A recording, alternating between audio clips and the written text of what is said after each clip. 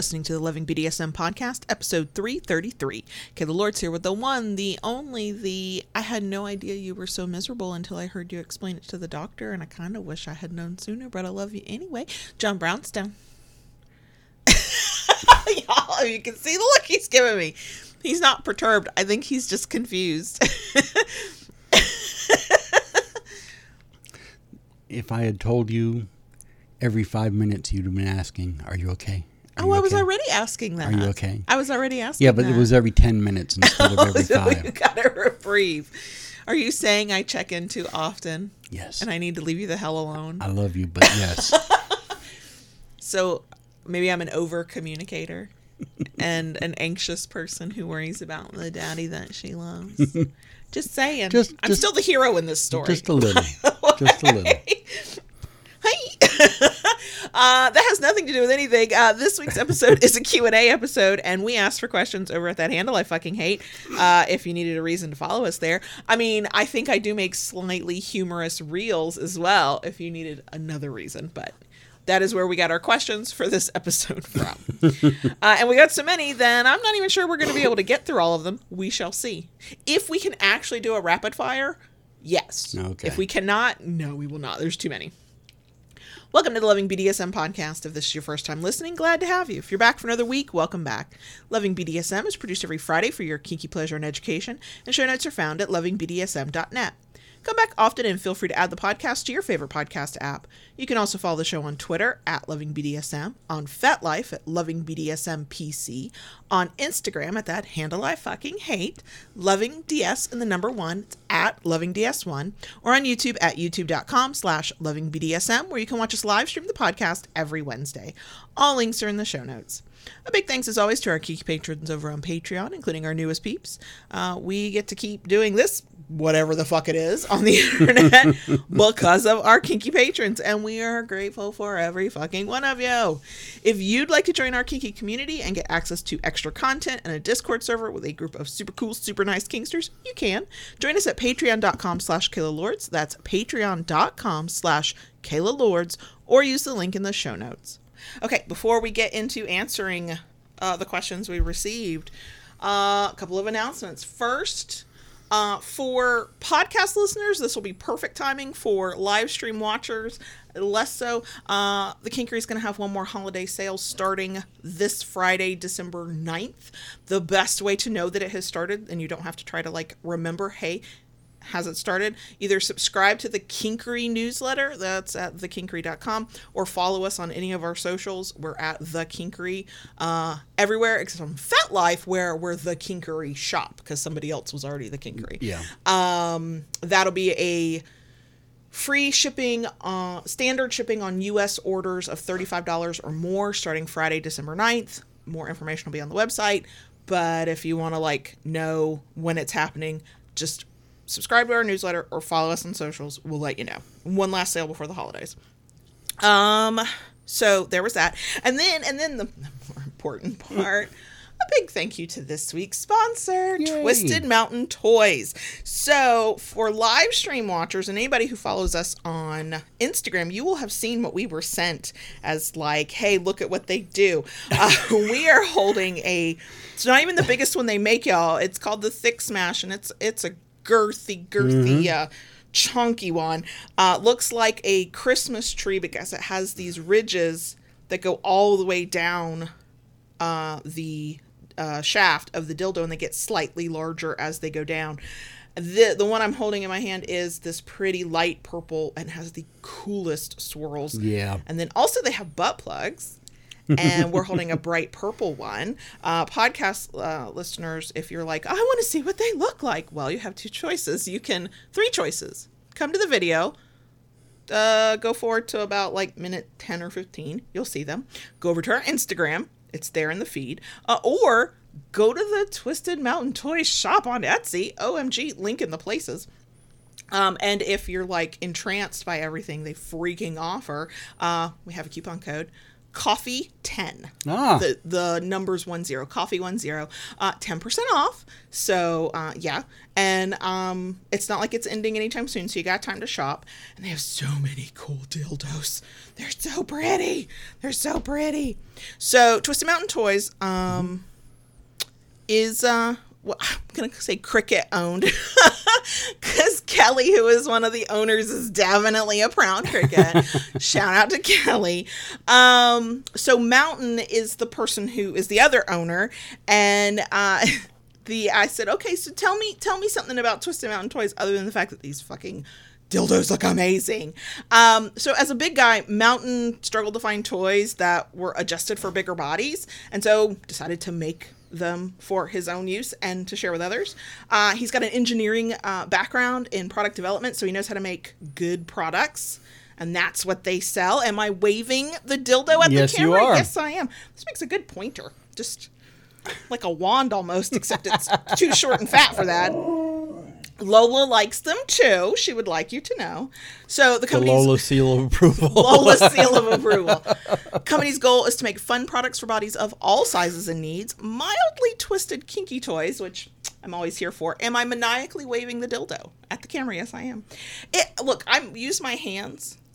So now I've got something in my hand, and it's this So just amazing as long as dildo. you have a firm grip on it, that's always important. They also make products that serve the LGBT community, which Mountain is a part of.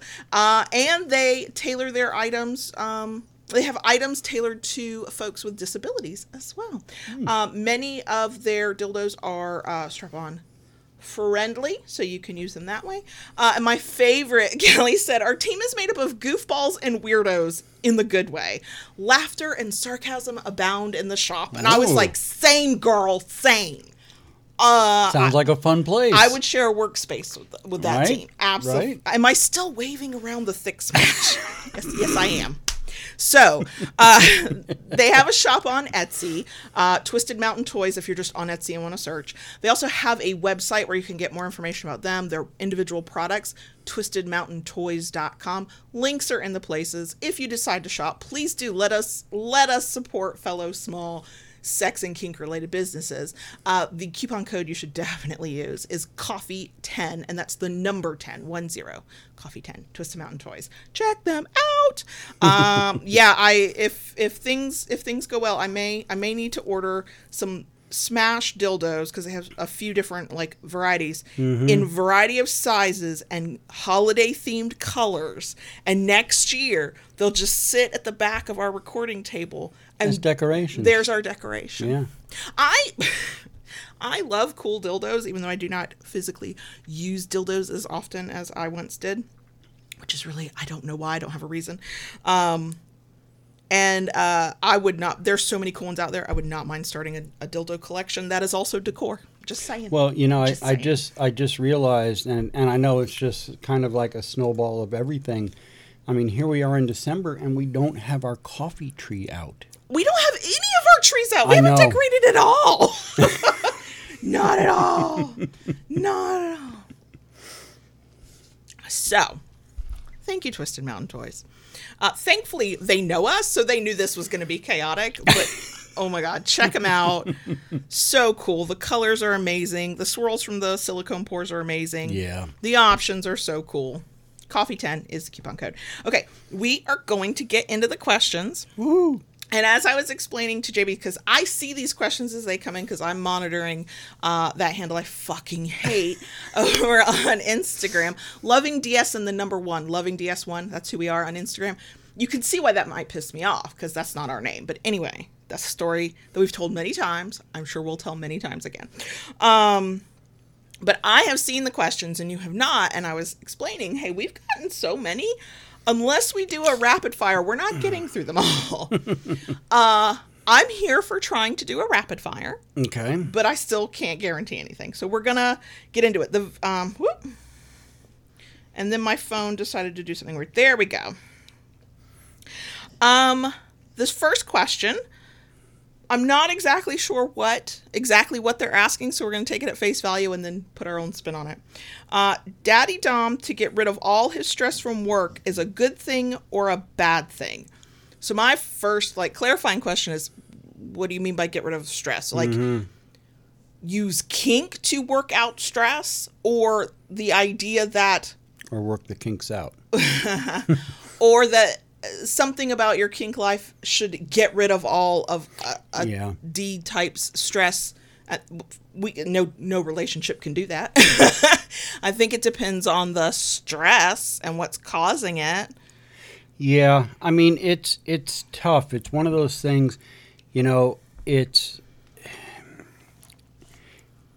I know it's difficult for us, and I try to do it as much as I can. They say when you come home from work, you kind of need to decompress, put the work behind you, and you're away from it and step into a different mindset. And that's always kind of hard to do. Now I know when I worked in an office job and I would come home, one of the things to kind of get into that mindset, I would have you undress me, out of my work day clothes and into something more relaxing for, being home. Sure. Kind of switch gears. Correct. A bit. Correct. When I think of this question, I'm thinking of the times I have said to you very early on in our relationship, because I know better now, I would not say this now. I would say, you are clearly stressed. Take it out on me, Daddy. And in some ways, depending on the type of stress, the level of it, how it was making you feel beyond either overwhelmed or just like noisy mind or angry, that could be kind of sexy in the short term. And a couple times we kind of played where you were like, yeah, let me use this sort of frustration a little bit, but you still had enough control over yourself where it was still play. You weren't actually taking your stress out on me. Right. But there have been, in the course of our relationship, there have been times where you've had to stop yourself either mid-play or before we started because you were so... Usually angry was the emotion that you might have. More so, yeah. Which stress can certainly cause anger. Where you were like, this is not safe to do. So, I'm not in the right mindset for this. We're not going to continue. So while it was kind of a fantasy I was having, not at all based on reality, just, use me as like, your stress relief and, hit me with a paddle for a while consensually. Like first of all, I think I thought I knew what I was suggesting. I did not. Two, I think from our experience and our perspective, your mileage will definitely vary. It was an unsafe thing to ask because I could not possibly have understood the depth of whatever stress you were going through. Yeah. And also, unintentionally, I was minimizing it because what I was saying is, well, it's surface level enough that we could play a little bit and there's that stress release, which absolutely can be a thing. But instead I was saying, this constant, similar to you, work stress that you can't get away from, that's causing burnout, that makes you miserable, I think can be alleviated by a kink scene. And again, sometimes temporarily it could be, but if I was asking to help you de-stress completely from work, that was very naive of me because it could have been unsafe. Yeah. And it also wouldn't really work necessarily the way the fantasy envisioned. But I mean, again, there's other ways I think of doing that, which then lead back into the DS aspect of the relationship, and again, the question is vague, and I'm just kind of, going over a few things here, that could help switch mindset. I don't know what kind of situation they're in. When he comes home from work, if the S-type could be kneeling by the door. Sure. Or wait, have their collar, sure, to be put on, or fix the D-type a favorite drink or something, Something to make that shift from this part of my day that is stressful to this part of my day that hopefully is less stressful. Yeah. And it doesn't alleviate the stress that you feel, but it allows you to maybe temporarily take your mind off of it as much as that, Right. because it all depends on the type of stress we're talking about. True, if we're talking true. about like the typical like stressors of work where your boss is a dumbass, traffic sucked, Yeah. you know, God, that client was like whatever. I mean, I think that you can certainly play, you can have a protocol and a routine. I think you can do that. If we're talking about like deep burnout where you question every life choice you've made that led to that job on that day at that moment, sometimes a full stress relief is not even possible. Right. Just because a partner decides they're going to be a stress relief. Like, it's always going to be there. That you can only modulate it a little bit. And also, depending on the person, depending on the situation, your power exchange or your kink play might not be enough for that. In fact, you've had high stress times that were so stressful, the thing you didn't need was power exchange or kink. You needed to be left alone completely. Right. You didn't want to make decisions. You didn't want to be in charge of anything. That's how brutal the stress was. So I think it depends.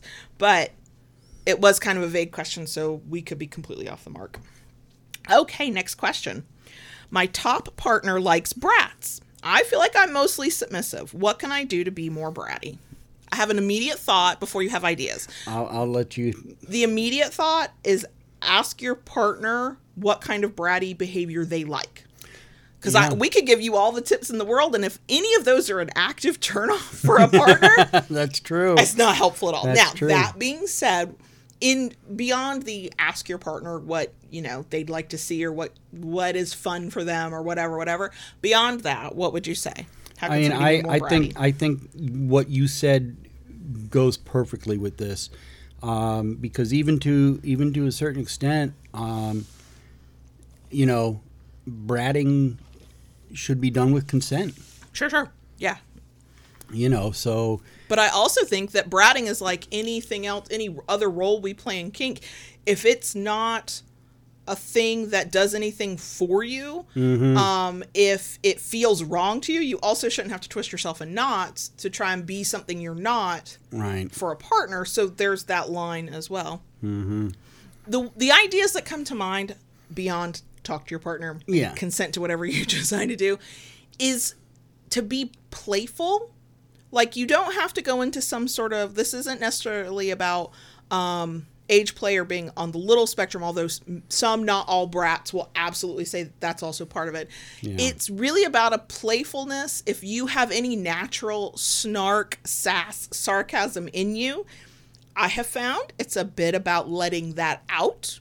You will find where the line is. You will usually find it after you've crossed it. And your partner is not happy with you. But if that's a part of your personality at all, like, I would lean into the natural parts of your personality while also staying within the realm of what your partner is kind of interested in, that you are willing and able to do. Like, you don't have to do something just because a partner wants you to. Like, it's got to work for you too. But yeah, playfulness, because I don't even consider myself a brat. Other people look at me and go, oh, you're definitely bratty. I'm like, that is not a label I use for myself. Thanks. Because I'm not willfully trying to break a rule, get in trouble, cause problems. I'm just having a good time, and sometimes I step across the line. Sometimes it's the edge of a toe, and sometimes I leap across the line because I'm trying to be a good girl. I'm trying to be the kind of submissive that I want to be, but the sass is strong. And so I thankfully have a partner where I don't have to hide that. The heart is good, but look, 95% of the time, shit gets done as you want it to, when you want it to. True. 75% of that, it's done with a cheerful attitude. It's that other 25% where it's done with some sass, is all I'm saying.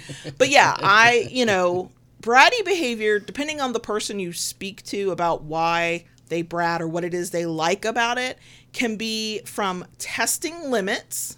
Some brats are all about that. I'm good. I don't want to jump rope with somebody's limits. I'm my own or a partner's. I'm not trying to do that. For others, it's a playfulness. It's I think this is funny. I think this is silly. I think this, right. I'm a practical jokester kind of person. And for others, bratting is a way to challenge. Right.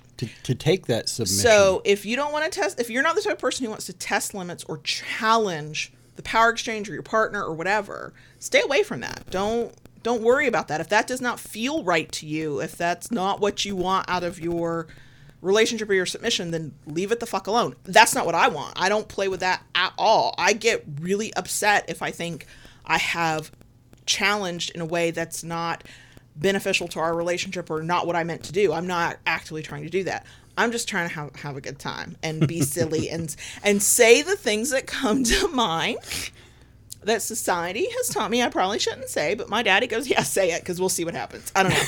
May the odds be forever in your favor. Look, if you did not give me the positive feedback of laughing like that, I probably wouldn't do it. Yeah. But 90% of the time I amuse you. 10% of the time, you're like, nope, that was a step too far. And you either turn it into a fun, like, sexy power exchange moment, or you do not. And we go from there. So talk to your partner first. What do they like? Yeah. Make sure they know when you're doing it. Get consent that this is, hey, we're doing this. And 3, don't be something you're not. And if you've got a little bit of playfulness in you, it's hard. If you have tamped down your playfulness most of your adult life or just your life in general, it's hard to let it out. But my experience is once I tapped into it with a safe person, then that was... The floodgates were opened. You couldn't put that back in the bottle. No. That genie wasn't going back in. Sorry. Nope. So, next question. Oh, okay. If you were in a relationship and broke up and he has your vibrator, do you ask for it back? Depends on the vibrator. If it was a cheapy one I can easily replace, I'm non-confrontational, and if we've broken up, I don't want to talk to you, so I'm probably going to not even worry about it. I'm certainly not going to chase anybody down. But if it's one of those $200 fuckers, or it's like the only one that's getting me off, oh, we're going to court for custody, minimum. Like, I want this back. This was an investment piece. Would you ask for a toy back? And we are not breaking up. That's not even possible in this realm of reality or any other in the multiverse. However... I mean, probably. It depends. I guess the question that my mind would conceive is like, why would he want to keep it? Why, I mean, sure. Yeah. Well, unless they're just being an ass and are like, oh, well, I know you want this, so I'm not going to give it back, or it's so low priority for them that you ask for it back and they are not putting any effort into remembering to give it to you or getting it back to you. Right. Yeah, and then it also depends on how bad was it. If it was a friendly, decent breakup, you should be able to do an exchange of stuff, move on. I know teenagers who handle it better than some adults. True. But if it's a contentious one or an unsafe one or whatever, it might be, oops, that's gone. I guess I'll have to replace it. Definitely, if it's unsafe, I think it's better to write it off. Yeah. You just don't even worry about it. But yeah, if it was non-contentious, and breakups are rough regardless. Sure. But especially if you have something that they would like back, I don't see anything wrong in asking for your stuff back. Do a prisoner exchange, if you will. Like, right? Give me back my vibrator, and you can have back your set of floggers. Thanks, like that kind of thing. But yeah, I'd be weighing so many options before, and situations and scenarios, and before I would even think about asking. Okay. This was a good one because we have lived this one. Uh-oh. What rules/protocol do you follow while navigating conflict as 24/7 DS? Like, when we're in conflict, but we have a power exchange, do we have any rules or protocol that we follow? Well, to a certain extent, yes. One of the things early on that I told her when we were getting into a relationship, she was free to tell me anything. Sure. As long as it is done with respect. We do not, we are human. We have our foibles. We have our conflicts just like anybody else. We treat each other respectfully. we never, ever call each other names. No, we're not devolving into unhealthy bullshit. No. Nope. If we are, there's a bigger problem in the relationship. Right. I mean, that's something that is set in stone. And we do not bring up the past. No, because we tend to resolve the things as they happen. We don't always resolve them maybe as quickly as we should because it depends on the situation, but we don't let things fester, so there's nothing to bring up. And saying anything and being respectful goes both ways. So it's not just a rule that I follow because I'm the submissive. It is a relationship rule. Right. When we speak to one another, especially in conflict, right, we will be respectful. Now, we are not perfect. No. We have definitely forgotten ourselves and thrown that out the window. From my perspective as a submissive, you've never screamed at me, you've never name called. But you have been at the height of like us just really going at it, which thankfully is very rare. You have been very dismissive. You've even tried to dom me in a situation where we were in conflict. And the one thing I would say, it's more of an unspoken rule. If we are in conflict as not, I did something wrong as a submissive in a power exchange and that has to be dealt with. Not that kind of conflict. We tend to be pretty calm about that anyway. But like we're doing the typical relationship thing where we are disagreeing vehemently over something like money or child raising or something that is tapping all of our negative emotions, hitting all of our stress buttons, and probably triggering us from every childhood trauma we've ever had. One, he doesn't get to dom in that situation. He can't just use a voice and go, well, you have to do what I said because I said so. We are, even with the power imbalance, we are two adults dealing with this conflict. Has he tried at his worst moments? Yes. Did I have a disproportionately large and angry and I look like a crazy lady reaction? Yes. Because I can't articulate well how I know when we're in a conflict that the dom sub thing, it's not out the window, it's not gone, it's like laid to the side for a second, but I know what it feels like, and when we're in that, we are equal ass fucking adults dealing with this, and we will both be heard, and he goes in for the big D voice. I have zero tolerance for it because it's the childhood trauma. It's too similar to shit that happened when I was a kid, and I don't handle it well. Have I said to him in mid-conflict, oh, no, you won't speak to me that way? Yes, I have. Did I sound respectful? Not really. The thing that matters is once we can both agree, go your fucking separate ways for 10 minutes and take a fucking breath. When we come back to each other, we're both apologizing for where we fucked up almost immediately, usually. And then we're talking through it. We're talking through the conflict and then why we had such a big reaction. With us, with you and I, we are both very, very strong-willed personalities. Yes.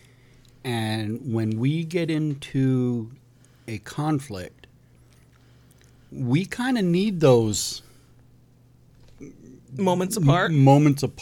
I don't like them, but you're right, we do. And, even early on when there were times when you tried pressing me.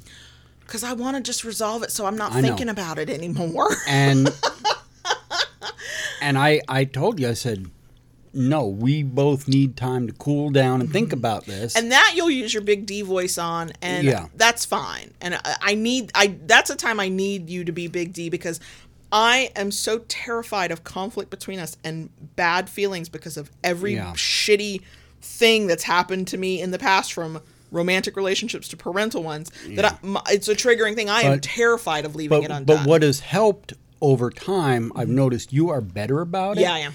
Because over time, when I have told you, no, we need a time out from this, and we'll get back to it later, I will get back to it later and not just try to sweep it under the rug. The first few times, I didn't know that yet. I didn't trust that yet. What I trusted was what I remembered from being younger and how bad that was. And I was like, I'm not going to let a relationship be ruined because we said we'd talk about it and we didn't. Now here's where this is the sassy baby girl. I know. sometimes, recently especially, because, man, and I understand this from my own childhood and my own experience. Pain will make you a motherfucker, okay? And I know that. And so I try to be really sensitive to that. We've had more times of conflict where the answer was, let us go our separate ways, calm the fuck down, and come regroup later, right? And a couple times I've been the one to go, no, we'll talk about this later. And in my head I go, take that, Daddy. I'm walking away and not saying anything. And then the last time it happened, you were kind of an ass during that argument. And we're laying in bed and I'm not talking. I got nothing to say. I'm not shooting the shit. I'm not making small talk. I could be falling off the bed and drowning. And I'm not saying a word. We're taking a moment to pause. And I was so proud of myself and so annoyed. And then out of the darkness, I hear this voice go, I'm sorry. I was a bit of an ass. And I have learned there's some level of maturity. What I thought was, yeah, the fuck you were. That is not what I said. Respectful, submissive me went, it's okay. We're good. And thank you. And I'm sorry too. And I say I'm sorry too, not because I think I'm supposed to, but because once we get into conflict like that, I'm not being my best submissive self. I'm not even being my best Kayla self. I'm probably a raging bitch, even if I do it with gritted teeth and a smile, because I'm Southern. I can do that. And so I probably I have a tone I need to apologize for and acknowledge that was not my best self. So, one, no, we can't do rapid fire questions. Two, there's once the conflict gets to a certain point, once the conflict gets to a certain point, it's mostly about trying to be good, responsible, mature adults who care about the relationship, less about trying to be our best D and S self. Right. Okay. Next question. This is a good question, but it's also like, How often do you have vanilla-ish sex versus full-on scenes? We don't have vanilla sex. No. Even when outside looking in, you might go, that sounds vanilla to me. No. There's always some aspect of... Because you've initiated it, because I don't. Total dom thing. If you want me to, actually, be in the moment, you're going to pull my hair. Right. Scratch my skin. Do something to cause pain or to assert dominance. Right. We don't even just make out and kiss in a one. We don't do that a lot anyway, and we probably should have a conversation about that. But two, even when we do that, there's some assertion of dominance, or I'm gonna tease and try and pull that out of you so that you're like, fuck this shit, I'm in charge here. I've done that my whole life with partners. So we don't. I wouldn't call any of our sex even vanilla-ish because of that. How often do we do full-on scenes? Not often enough. No. Not often enough. I mean, and not all of our scenes end in sex. I mean, sometimes they do. But not all the time. I think this year, with everything that's gone on, we've had 3 full scenes. Mm-hmm. 1 ended in sex. Yeah. Y'all, it's December. Excuse me. And out of 365 days, less than, I know there's still time left in the year. But you know what I mean. 3 full scenes. Yep. 1 ended in sex. One of them was just recently. I know. My birthday spanking, that was a month overdue. Month late, yeah. So, the answer is not often. Okay, next question. If you wrote a healthy or better, or however you want to describe it, version of 50 Shades, one of those type books, what would it be? What's your plot? Well, I did several years ago, self-published it, and they never talked about it again. I called it The Adventures of Sir and Baby Girl. Yeah. Did I name the main dominant male character Jonathan? Yes, I did. Yes, I did. Did I base... None of the scenarios are us, but did I base everything else on us? Yes, I did. Yes, I did. They say, write what you know. So... then there was Madame Gretchen. I did write Madame Gretchen, which there's some things I would definitely change about that. I've learned some things. Anyway, that plot was submissive woman with low self-esteem and poor relationships meets confident self-assured, dominant, and they navigate what it means to overcome the insecurities, to negotiate the relationship, to deal with family, to get married. Yeah, of course I did that. No, I don't promote it because you couldn't pay me enough to reread that.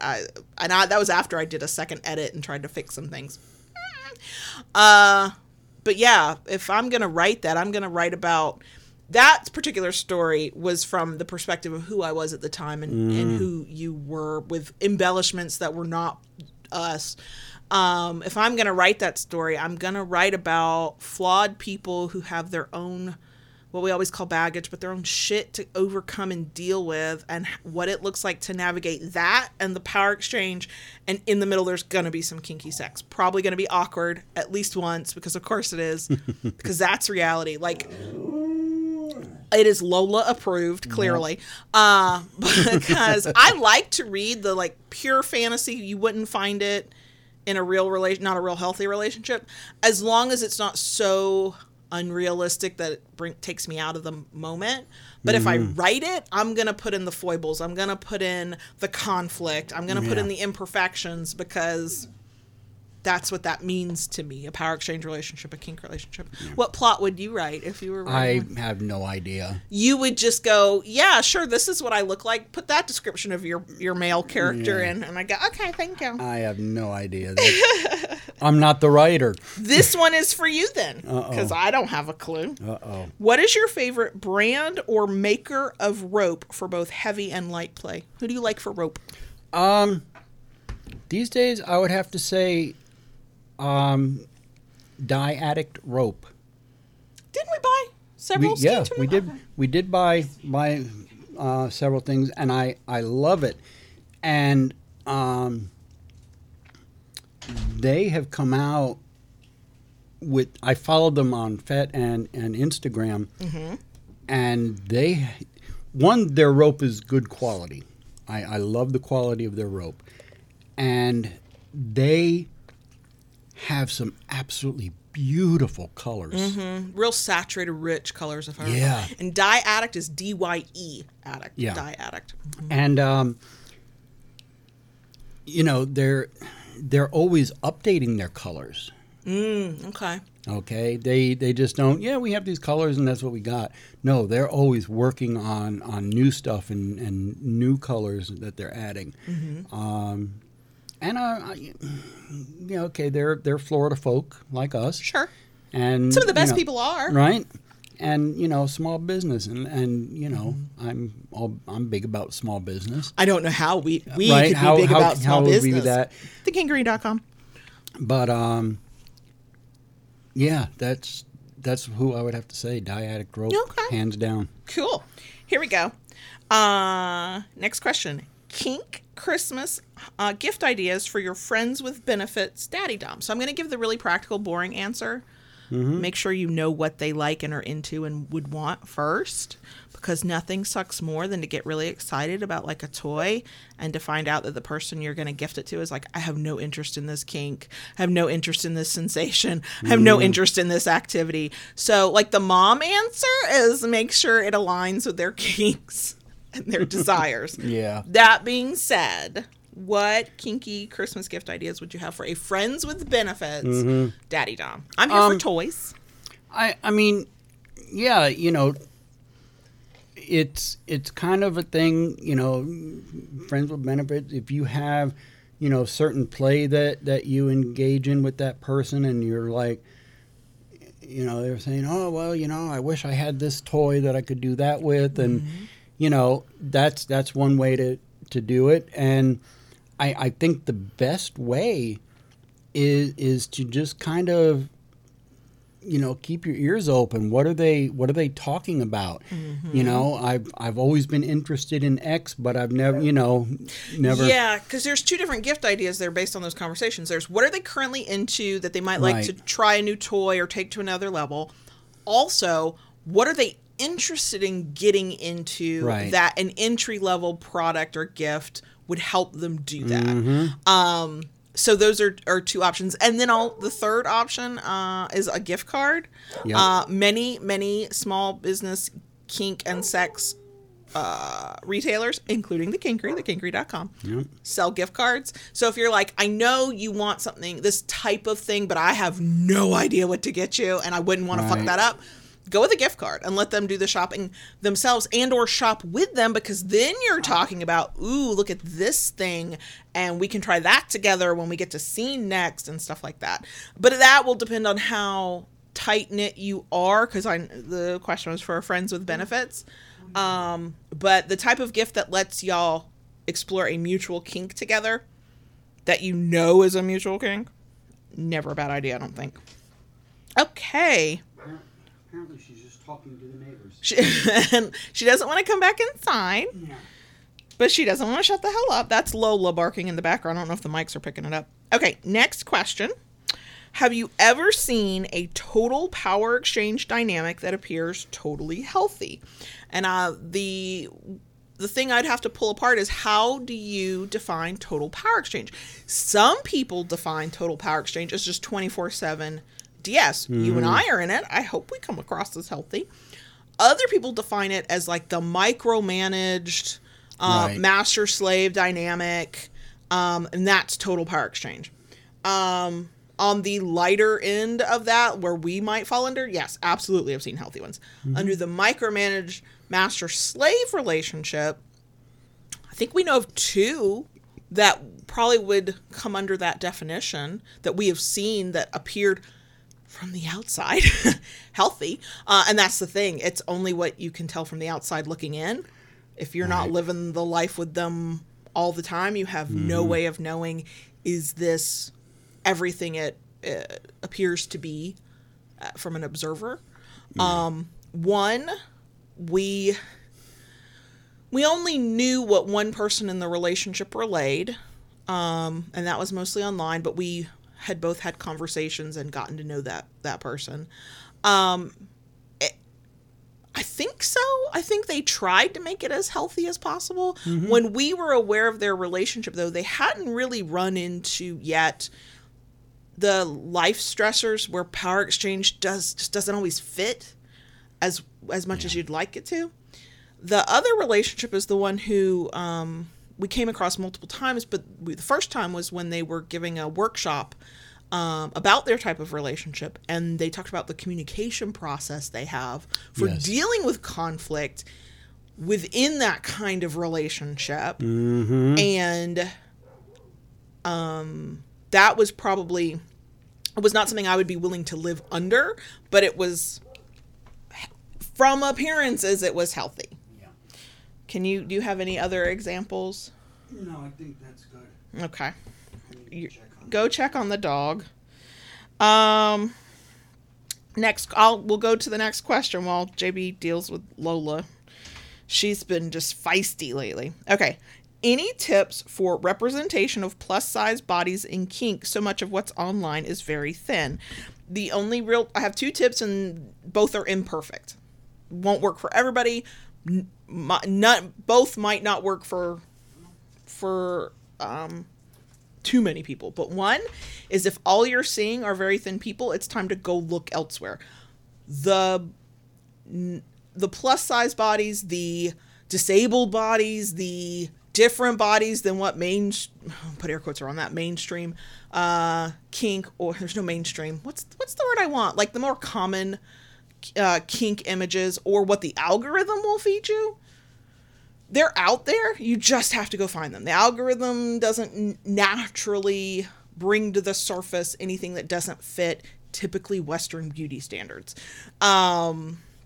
For people who talk about disability and kink, who may also be portraying themselves or other people, be connected to other people who show their kink selves online, we do have a list of resources on lovingbdsm.net. I'm not saying you'll find people who are disabled and showing off their bodies on like Instagram that way, but it's a path inward. And then it's sort of doing a lot of scrolling until you come across somebody and you go, wait, that's not super thin, airbrushed fantasy style. That body looks like mine. You're more likely to see something like that on FetLife than you are in like an Instagram, Facebook, even Twitter kind of scenario. So that's one. Go look for them. If you're not seeing them automatically, you got to go look for them. And I don't have any good hashtags other than plus size and then BDSM or kink or bodies or whatever. The other thing is, to the extent that you are comfortable, and not everybody is, if you are comfortable in a place either like FetLife or like a main social media platform within the rules and regulations of those platforms, if you're comfortable, be the person. If you're not seeing the thing you want to see, if it's right for you, make the thing you want to see. I mean, that's been true of creators of all genres, of all types, of all, forever, right? So if you're comfortable in a rope scene, having a picture of you taken, and even if you like selectively edit it down, I do that all the time, be that person. Create that feed for yourself. Two things. One, it can be, if it's the right thing for you, it can be empowering to do it. It's not true for everybody, but it's true for some. Two, you are teaching algorithms, hey, this is what I post. So then algorithms go, oh, well, let me show you a little bit more of what that looks like. And then you can find things that way. A third option, if it's available to you, go to your local munch or dungeon or party or whatever, because that's where you see everybody type ever. True. The internet, even the people who, not everybody obviously, but most people posting to the internet are trying to show you their best side, their most carefully edited version, their highlights reel. And if what you want to see is all the dimples, all the scars, all the lumps, all the bumps, all the weird imperfections, nothing makes that easier to do than a real life situation, assuming it's available to you. But yeah, for images, for sure, like FetLife is going to be a treasure trove, because it's where do they have to censor certain kinks because financiers have way too much say over the rest of our lives? Yes. Okay. Finance industry does that. But 99% of what you might ever want to see that's kink related, that's explicit, you're going to find in a place like FetLife. True. So, yep. But yeah, if you have access to in-person community, you will be surprised at the amount of people you're like, they look like they could have been at the PTA meeting with me, right? Like, or depending on where you live and the demographic makeup of your just general area, I typically go either, oh my God, they could be my kid, 18 and older, or, oh my God, they could be my grandpa. Like, it's a range out there, and you'll be amazed at what you see. Would you add anything? You covered it quite well. Next question. Do we have any major fun ideas or plans for next year, whether work or personal life? Every time I try and plan for some good stuff, the new year goes, hold my beer. I'd like to see if you could survive this first. Well, funny somebody should ask that, because there is something that has been on my mind that I was going to bring up which would be late next year. Okay. So we got like a year, you're saying? Correct. Okay. Correct. Kind of bandied the idea about a few times, or it's been brought up. And just in light of certain things, I was like, I would really like for us to see if it is at all possible that we could work away for next Christmas to see TSO live. Trans-Siberian Orchestra. Yes. Every year I've thought about that, and then my mind is like a sieve, because you have to go look for tickets like 6 months early minimum. Exactly. And then I forget, and I've thought many, many years, I wish I could have surprised him with Trans-Siberian Orchestra tickets. And when do I remember? December 1. Right. When it's too damn late to get tickets. And I haven't budgeted for it because they ain't cheap. Yes. I would like... So far, it looks like I've been presented with a slightly new-ish work opportunity that I'm thinking of taking, still freelance kind of stuff. Because with some of your health stuff, I think it'll be good for our ability to pay the mortgage if I take it.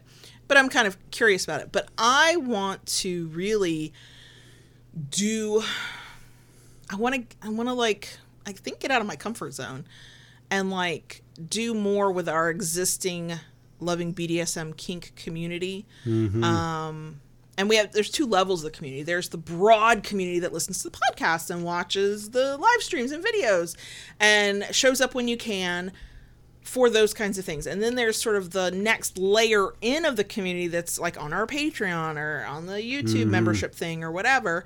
And I feel like I don't do as much as I could for that layer of community. And so I've got some ideas and thoughts about that are kind of exciting, but also they terrify me because if I say I'm going to do them, then I feel I've got to commit to it. And I have this really horrible thing about not remembering I'm allowed to change my mind. And feeling pressure, and then the pressure makes me not want to do a thing, and then it sends me into an anxiety spiral, and isn't life fun? So,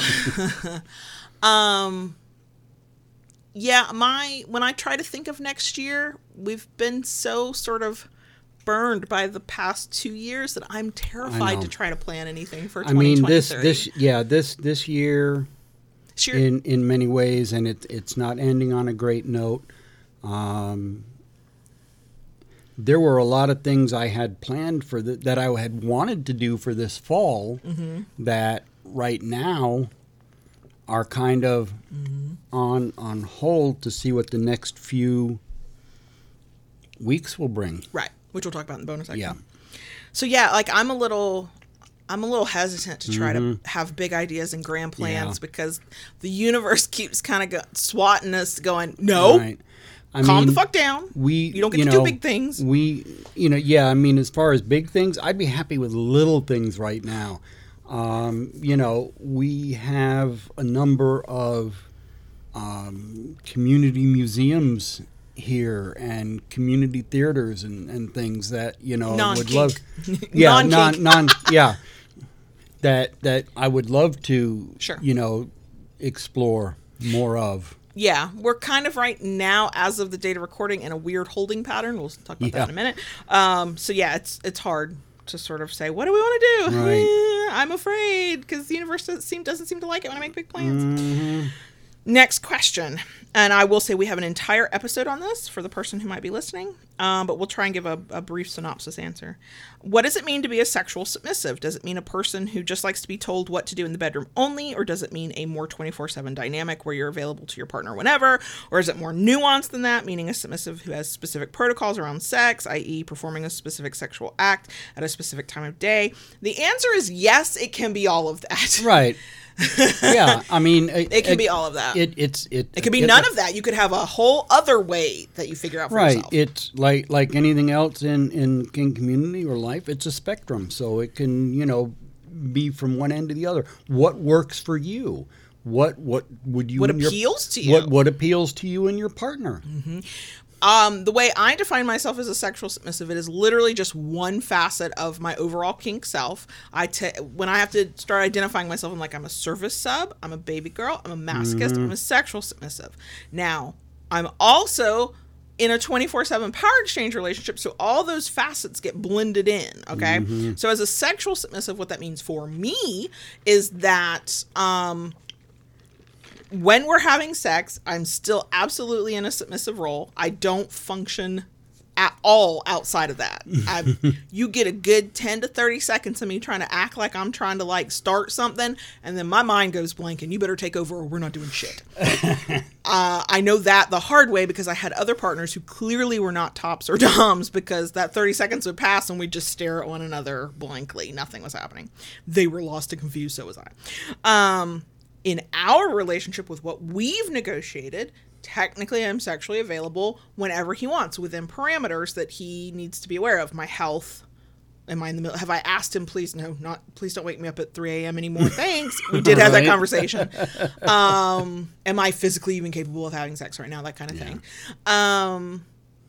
And for us, it permeates, and for some people I know that just means that the only time they're submissive to their partner is during sex in the bedroom. And when they walk out of that situation, there's no more power exchange for them. That's valid too. So it's anything and everything you can imagine sexual submission to be that is negotiated and consented to with you and a partner. Correct. So hopefully that helps. But we do have an entire episode on that in our archive. How can I help my dom feel his most dom self? What do you need to feel your most dom self? The first thing is talk to him about it. Ask him what would help him. What does he think would help him? That's always the first step. Beyond that, what ideas? What would help you? For you, I think it's because of the way we are, in our relationship now. It's the way you handle your daily tasks. When something comes up and you're unsure, you're always like, come to me and ask me. What do you think? What should we do about this? How should we handle this? For me, it's those things. Yeah. I know if I find myself needing something, I can come to you and say, hey, baby girl, I need you to do this for me. Right. And, you take care of it. You lean into your role and I go, okay. And yeah, I think that would help most anybody feel whatever their role is, their most. Right. It's a timing thing, though. If you lean into your dom role at a time that I'm drowning in life admin stuff, I can't respond necessarily in my best submissive way. And then I'm not able to help you feel your most dom self. I'm probably going, you want me to what? And then going, oh, she said submissively. Roll my tongue back in my mouth and let's try that again. But yeah, you kind of got to know your audience. Right. And the timing is everything. Right. Yeah, I know that one of the things I do, and I don't do it just to help you feel like the big D, I will also do it to help me feel like my little S kind of self. I'll ask you for things. I'll ask you for permission, or I'll ask you to help me decide something, or that I wouldn't normally do. Or I'll go, hey, there's a decision that has to be made. Here are the options. Can you please decide? But even then, timing is everything. If I hit him up at a time when he's not in that mindset or things are going off the rails, I'm not necessarily helping him get into feel his dom self. I'm adding stress. All right, it's just bad timing. So, which can be a source of conflict, going back to a previous question. Right. Okay, we can't get to everything. I want to do a couple that we could do quickly. Okay. One, what's your favorite music to sing to? Sorry, I know it's been asked before, but I can't remember. To sing to? Scene. Oh, scene to. Scene. Okay. Scene. We have a playlist. We in general we like driving, thumping. Yes. Rock-ish music. So hard rock, classic rock. You like Bond? Yep. Which is a cello, violin, string. String. They are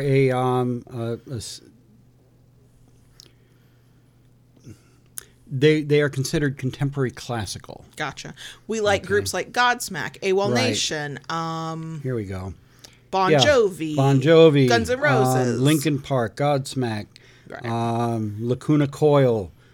So, there's some of them. Evanescence. Yeah.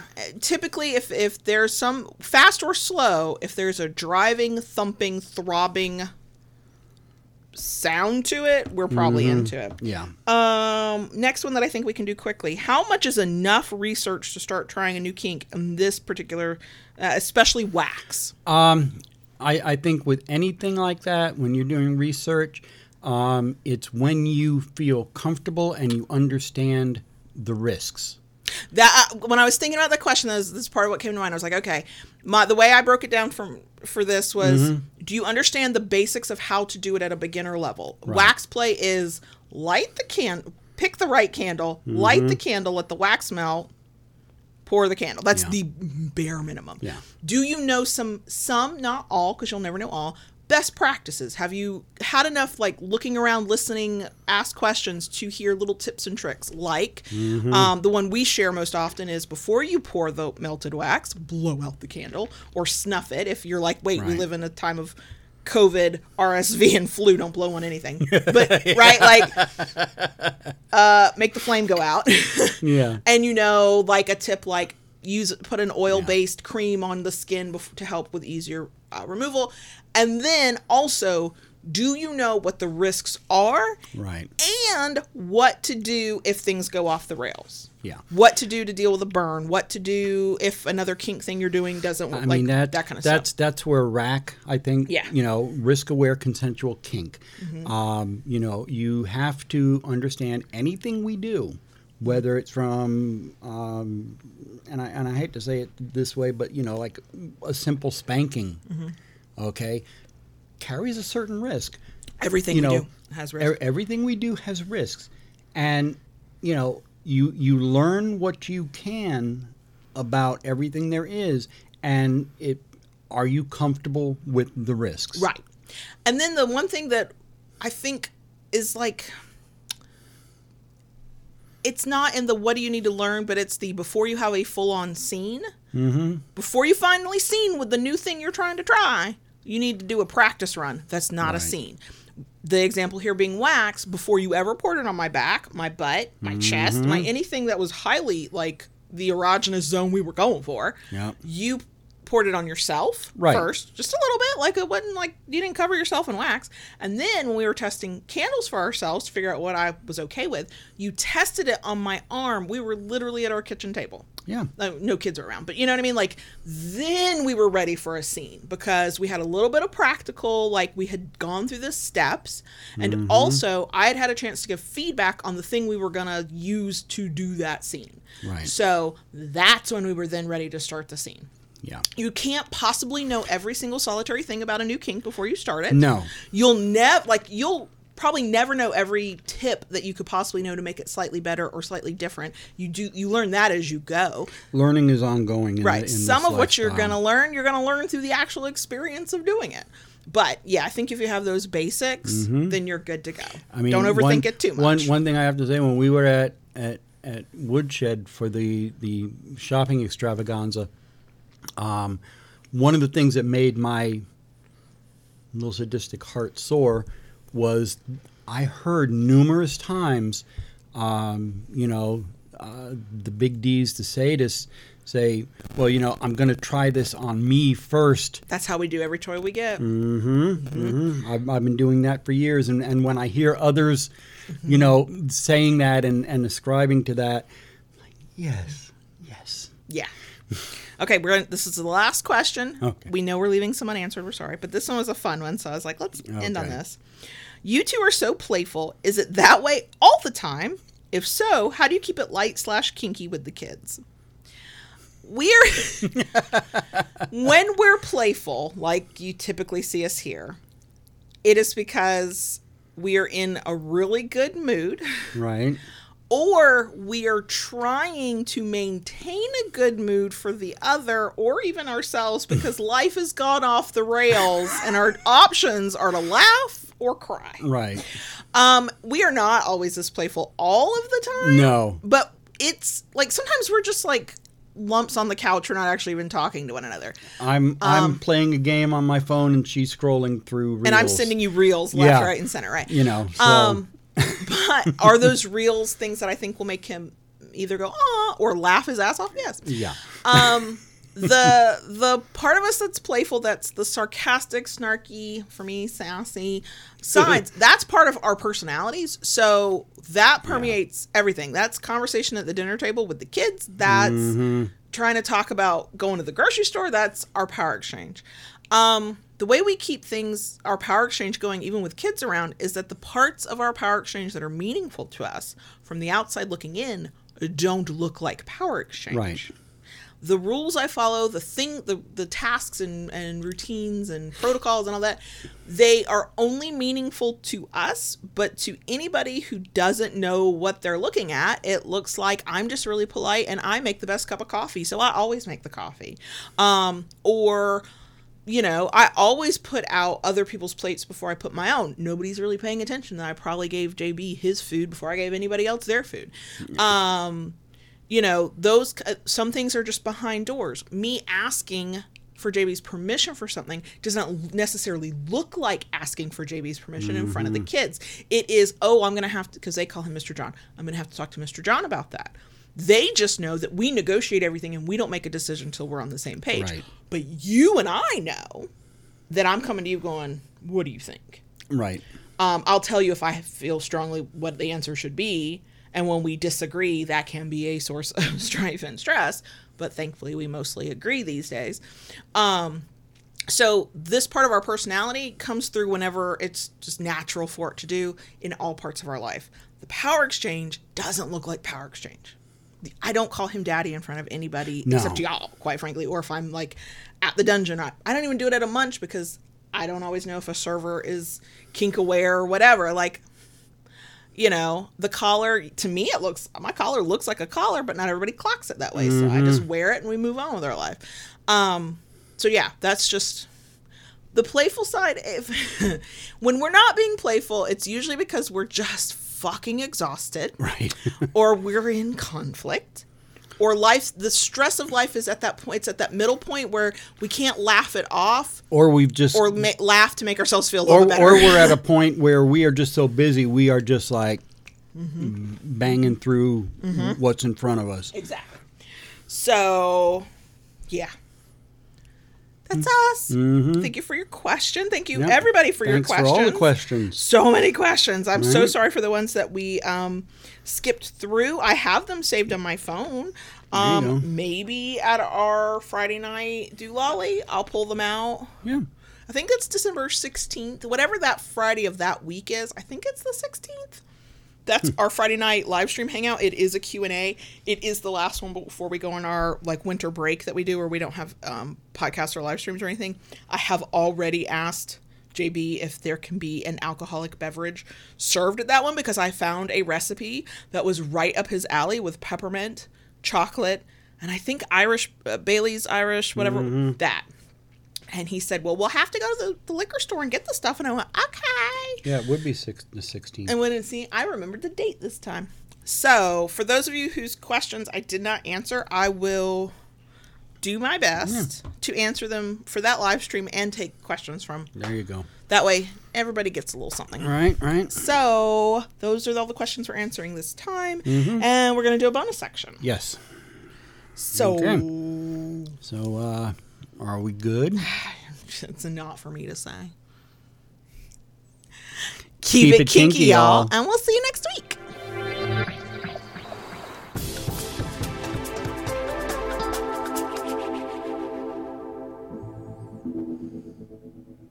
Dottie. Yes, baby girl. Talk to the crickets, please. Nothing's going to stop you, so I guess so. You could stop me. But then the workaround is I would just keep talking to you. Me, I know. And say everything I want to say to the crickets, but I'd be talking to you. I haven't thought about this at all. Now, I could say, baby girl, stand down and don't say anything. But you didn't. But you didn't. You just raised it as a hypothetical. So you could, but you didn't. At least not yet. So may I talk to the crickets, please? May I talk to the crickets, please? Go ahead. Thank you. Mr. Spock pointed out as we were talking about the type of music that we like, he made a connection that I have made before. And now I can't find the comment, but basically it was like, you like the thuddy driving music. Much like I like thuddy sensations. I do. I like the deeper, like, feel it in my soul thing. I don't like surface level. I don't like hummy, buzzy, stingy. Like, I don't. I need it to feel like it's jackhammering into the depths of my soul and my body. That's what I do when I'm playing the drums to the music on your ass. No. You use singy things. No. My soul is like left in the cold and my skin is crying. No, I don't like that. So, now podcast listeners would not be able to see this, so they wouldn't know. But live stream and video folk would know, and a couple have commented on it. You are wearing what we call affectionately your girdle. Yeah. That's his back brace, y'all. And you're sitting in your office chair, not the little chair we use for recording. Correct. And at 8:15 the morning of recording, we were at the orthopedic doctor's office. Yeah. What would you like to share about all of that? Well, I was supposed to have a follow-up appointment with the orthopedic at the end of this month, on the 30th. And that got pushed up. Yeah. At my request.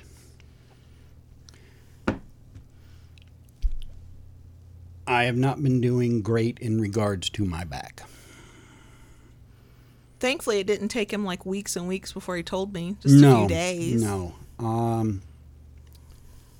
Yeah.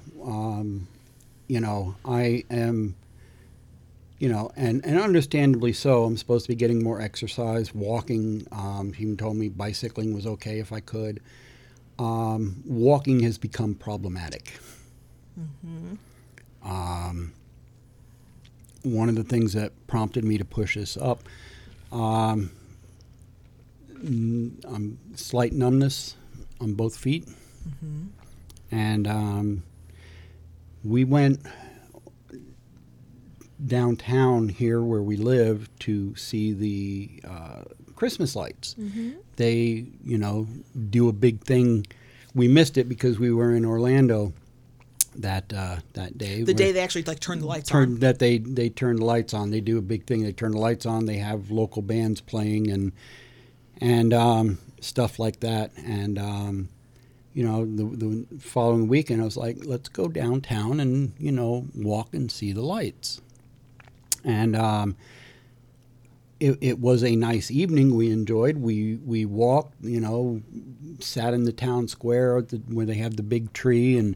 We walked to get a coffee at Starbucks and, came back and walked and sat and did some more walking. The next day I was in agony. Now, did he tell me? No, he didn't. And it has become a cycle over the last few weeks where the pain in my lower back spikes. If I do not have pain, then it manifests as weakness in my legs. There are times we joke where I do my drunken sailor walk. So, it's not been good. We contacted the ortho's office, explained to them what was going on, and they were like, when do you want to come in? Yeah, I think we reached out to them on a Thursday, and they were like, we can get you in Monday. And we went, okay. And then they called Monday. Monday, unfortunately. The doctor wasn't feeling well. Yeah. So then we were able to go today, Wednesday. So where we are at right now, I am scheduled next week for a procedure. An injection, epidural injection. Epidural injection. For anybody who knows spines in the L4, L5 region. Yeah. They are going to do that to try and see if that will reduce the inflammation. Reduce the inflammation so I can get moving a little bit better. Because they're like, are you doing your core exercises? You're like, I would love to, but it hurts can't. Too much. Everything hurts, or I can't stand, or right. So they're going to do the injection next week, a week from tomorrow, and see what that brings, and if that does not. Right. Then we go to the next step. Which is surgery. From everything we've been told and everything we've researched, if the injections don't work, we're off to surgery. But we don't know which procedures specifically because you've got the bulging disc on both sides. Right. And then I can't remember the exact, anybody who knows spines will know this better than I do, but the channel of the spine, that's where all that comes out, is very constricted. Yeah. So it's like, which of the 80 million possible procedures will this be, and how invasive will it be? Right. So that's kind of where we're at. I wear the back brace. I have been taking the medication they prescribed me somewhat conservatively. But you're about to have to stop because 5 days before the procedure, he can't be on the specific medications he's on that are working for him. Yeah. So I don't know what that'll mean for next Wednesday's live stream, y'all. If he's in pain, look, it's a Reddit reaction. That's just nothing but me ranting. I'll try not to cry on camera, but if he's in pain next Wednesday, your phone's ringing. He does not have to stream. So, but yeah, he has to stop the several types of medications 5 days before the procedure. Right. Of those medications, most of them on the list are things he takes as needed for pain. Right. Yeah. He'll be allowed to take extra strength Tylenol. Yeah. It's going to be a rocky 5 days, y'all. Mm-hmm. And then you can't even take them again until 1 day after the procedure. Right. So the day, oh my God, we're supposed to live stream that Friday night after your procedure. This will be interesting. It'll be what it'll be. Well, we'll figure it out. We always do. That's right. That's right. So, that's kind of where it's at. That's kind of where I'm at in this mess. Last night I felt pretty good, and I opted not to take any of my medication. I ended up tossing and turning most of the night and feeling a fair bit of pain today, which is why, I wear the back brace most days as it is anyway. But, that's why the good chair. The good chair today. Good chair, yep. Yeah. Yeah, Safi Hawk was mentioning having access to a pool. We technically have a community pool literally up the street from us, but it's only open 3 months a year, and this is not one of those months. I know. But you were looking into a local gym membership that's highly rated, like on Nextdoor, which take that with a grain of salt. Yeah, I know. Sometimes they have some good tips there. Well, it's not that they highly rated it on Nextdoor. I found somebody talking about it that they teach. But you were saying, oh, okay. Well, you then were saying that people were talking about the reviews I looked up on. Okay. Sorry, I misinterpreted. Either way, the price is actually pretty good. Right. And they have classes, and they have pool stuff. Right. They have an indoor pool. They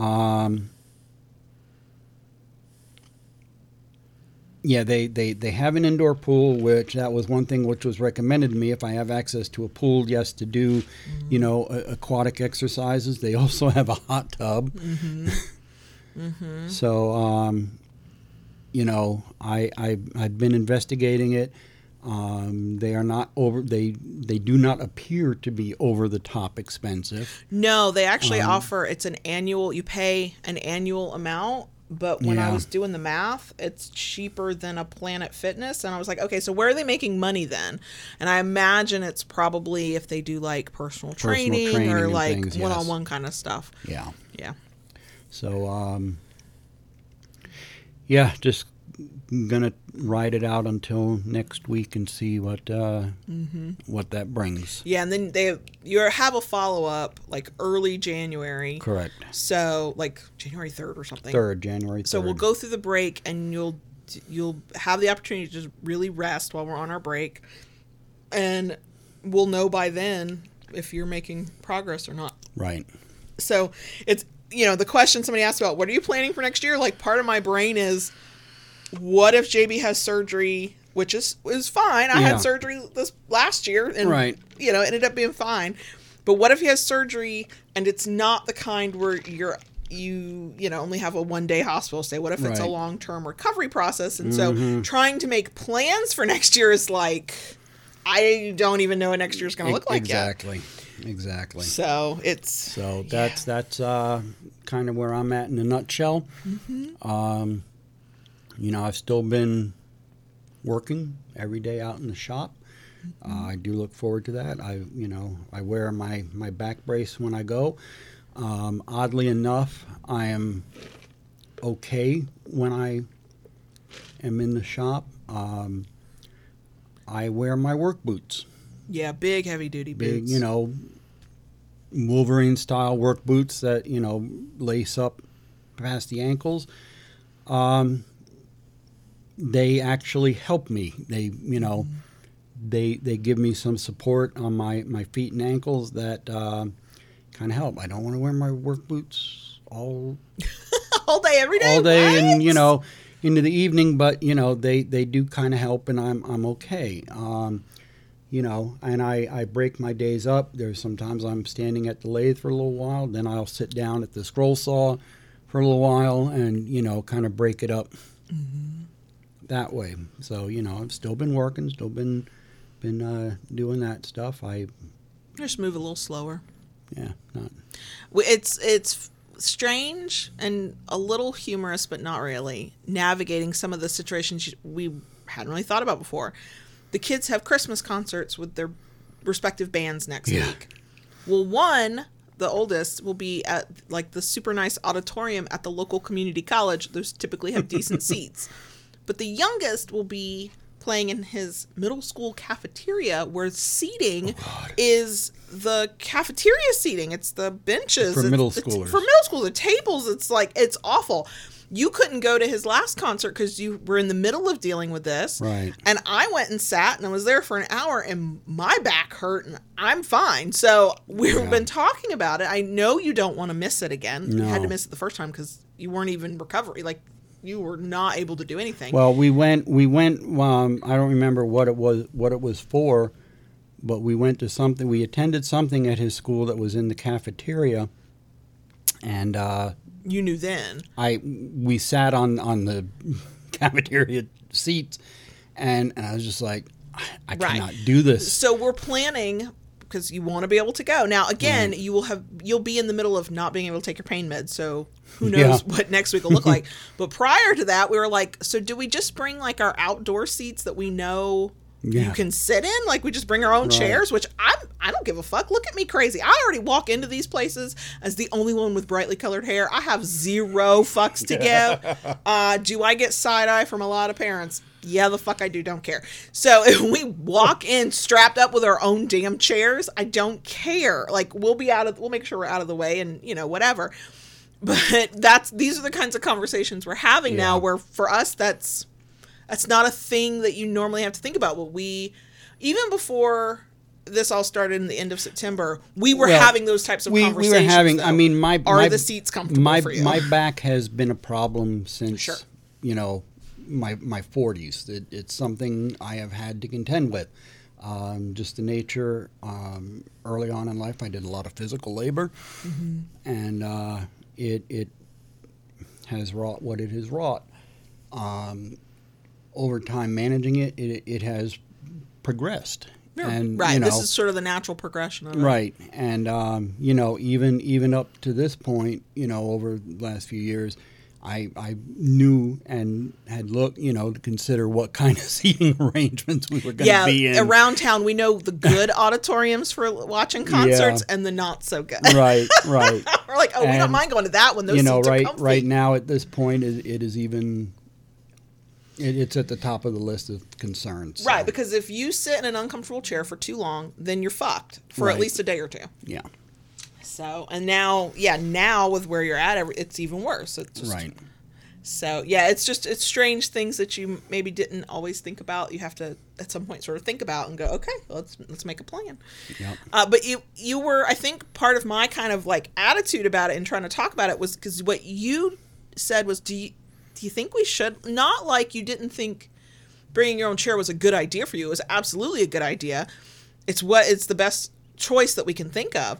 It was more of a, should I do this in this place? And I'm over here going, fuck yeah, do it. I, who purposely, even with blue ass hair, don't really like to be perceived. In certain spaces, I get it's almost like I put on sort of an armor of attitude, like, yeah, fucking stare at me. I don't give a fuck. I always give a fuck, but I try really hard not to. And that was the one where I was like, oh, do you need me to swagger in holding the fucking chair so you feel better? We'll do that. Yeah. Okay. I don't care. Yeah. Well, you are not going to feel like you can't participate just because you need an accommodation that the school can't provide. You have to provide your own. We going to do it. I don't care what people think.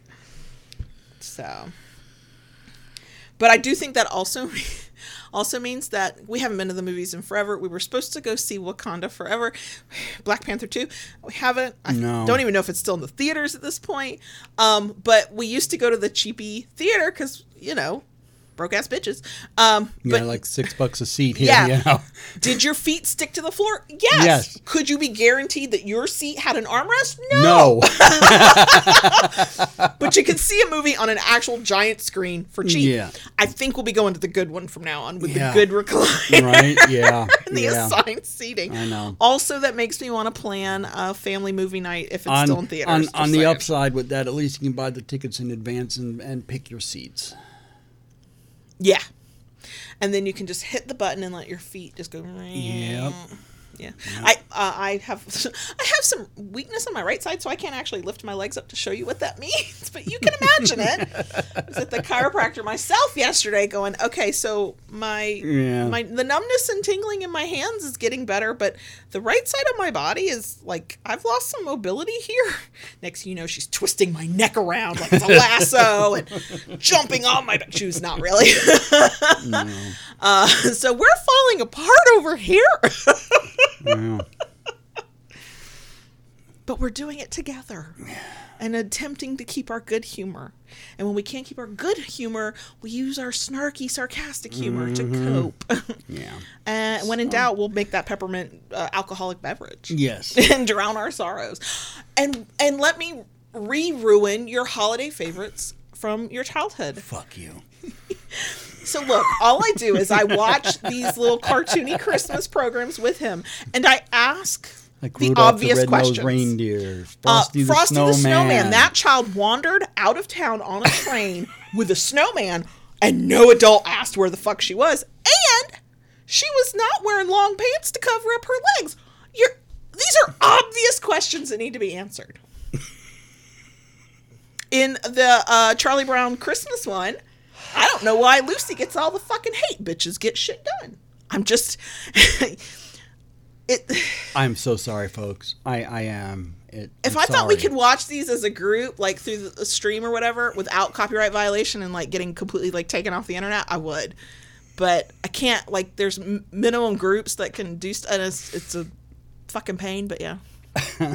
But look, see, I bring a smile to your face, a tear to your eye, and pain in all of you, usually to your head. That's how you know you're still alive. You're welcome. I keep it interesting. Yeah. Okay. Enough about me. What do you got? I've been working. I had I just called it a bad brain day yesterday. So I am not diagnosed with anything new. I don't intend to go seek out an ADHD diagnosis. I'm not sure. I don't feel like I would need the support that tends to come with a diagnosis, although I love understanding myself, and that would be my driving point to find out if I really do have ADHD.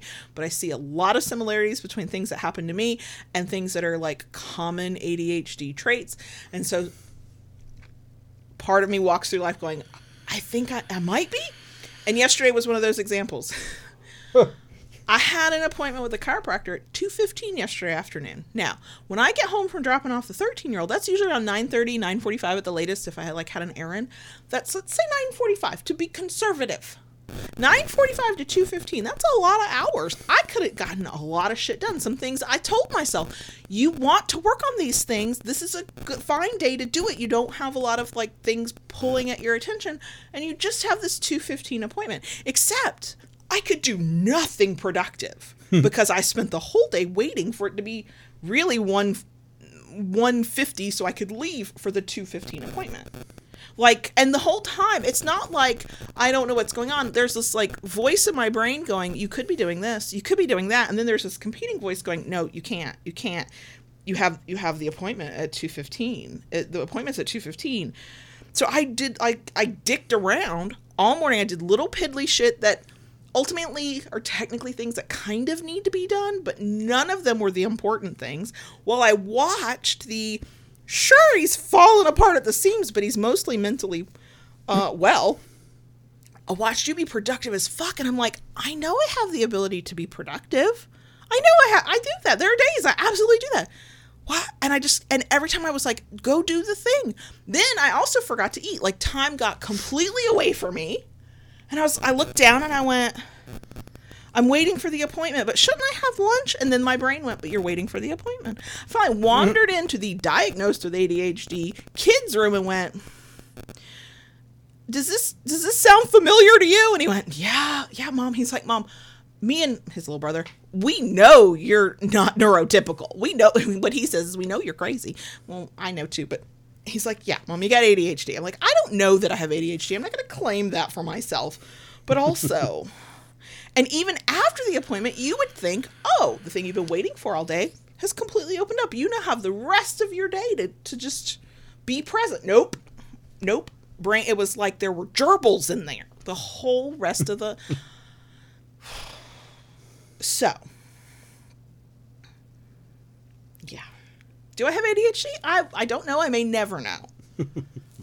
Do I find commonality with some of the more common traits? Yeah, I can identify with some of those things.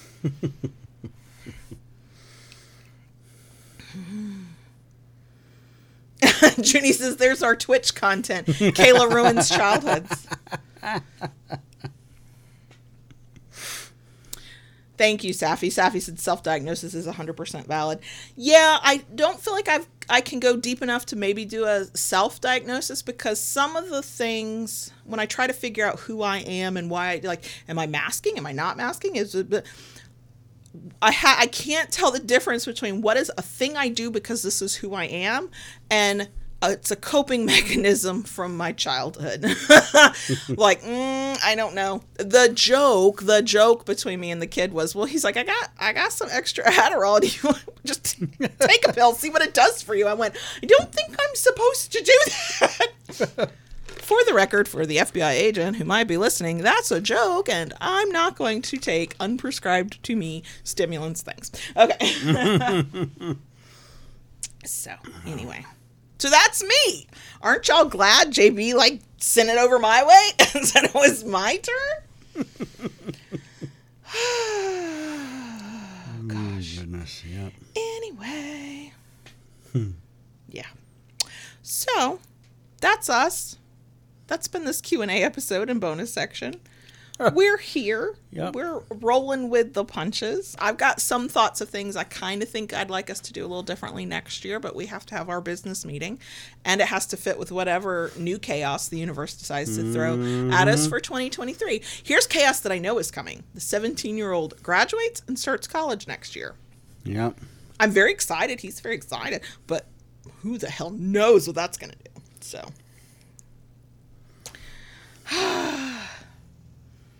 Whatever. All I know is that it's FBI agents who are constantly listening in. I'm sure they send each other notes, okay? Like those little folded up and special, y'all know. Some of y'all know. Yeah. They text FBI agent over here, something, text their DEA and then they send friend. it over to the DEA, yeah. Either way. This is your jurisdiction. I don't really nap Silent Wing, so I can't answer that. And see, that's another thing. I know if I have too much caffeine, I can't sleep at night. I've tested that. So, okay, we're gonna go now. Yep. We love y'all. Thanks for sticking with us to the bitter end. Thanks for joining us today, folks, and thank you for the well wishes and your time and attention. Fingers crossed that everything goes well next week. Yeah, hopefully we'll both be here to report on that, on some of new developments and old developments and what's going to happen. But if somebody hurts, somebody doesn't have to be here. So, and I will promise, no, I won't promise not to cry. I'll try not to cry if I'm alone. Okay, we're going to go. Okay. Bye. Bye.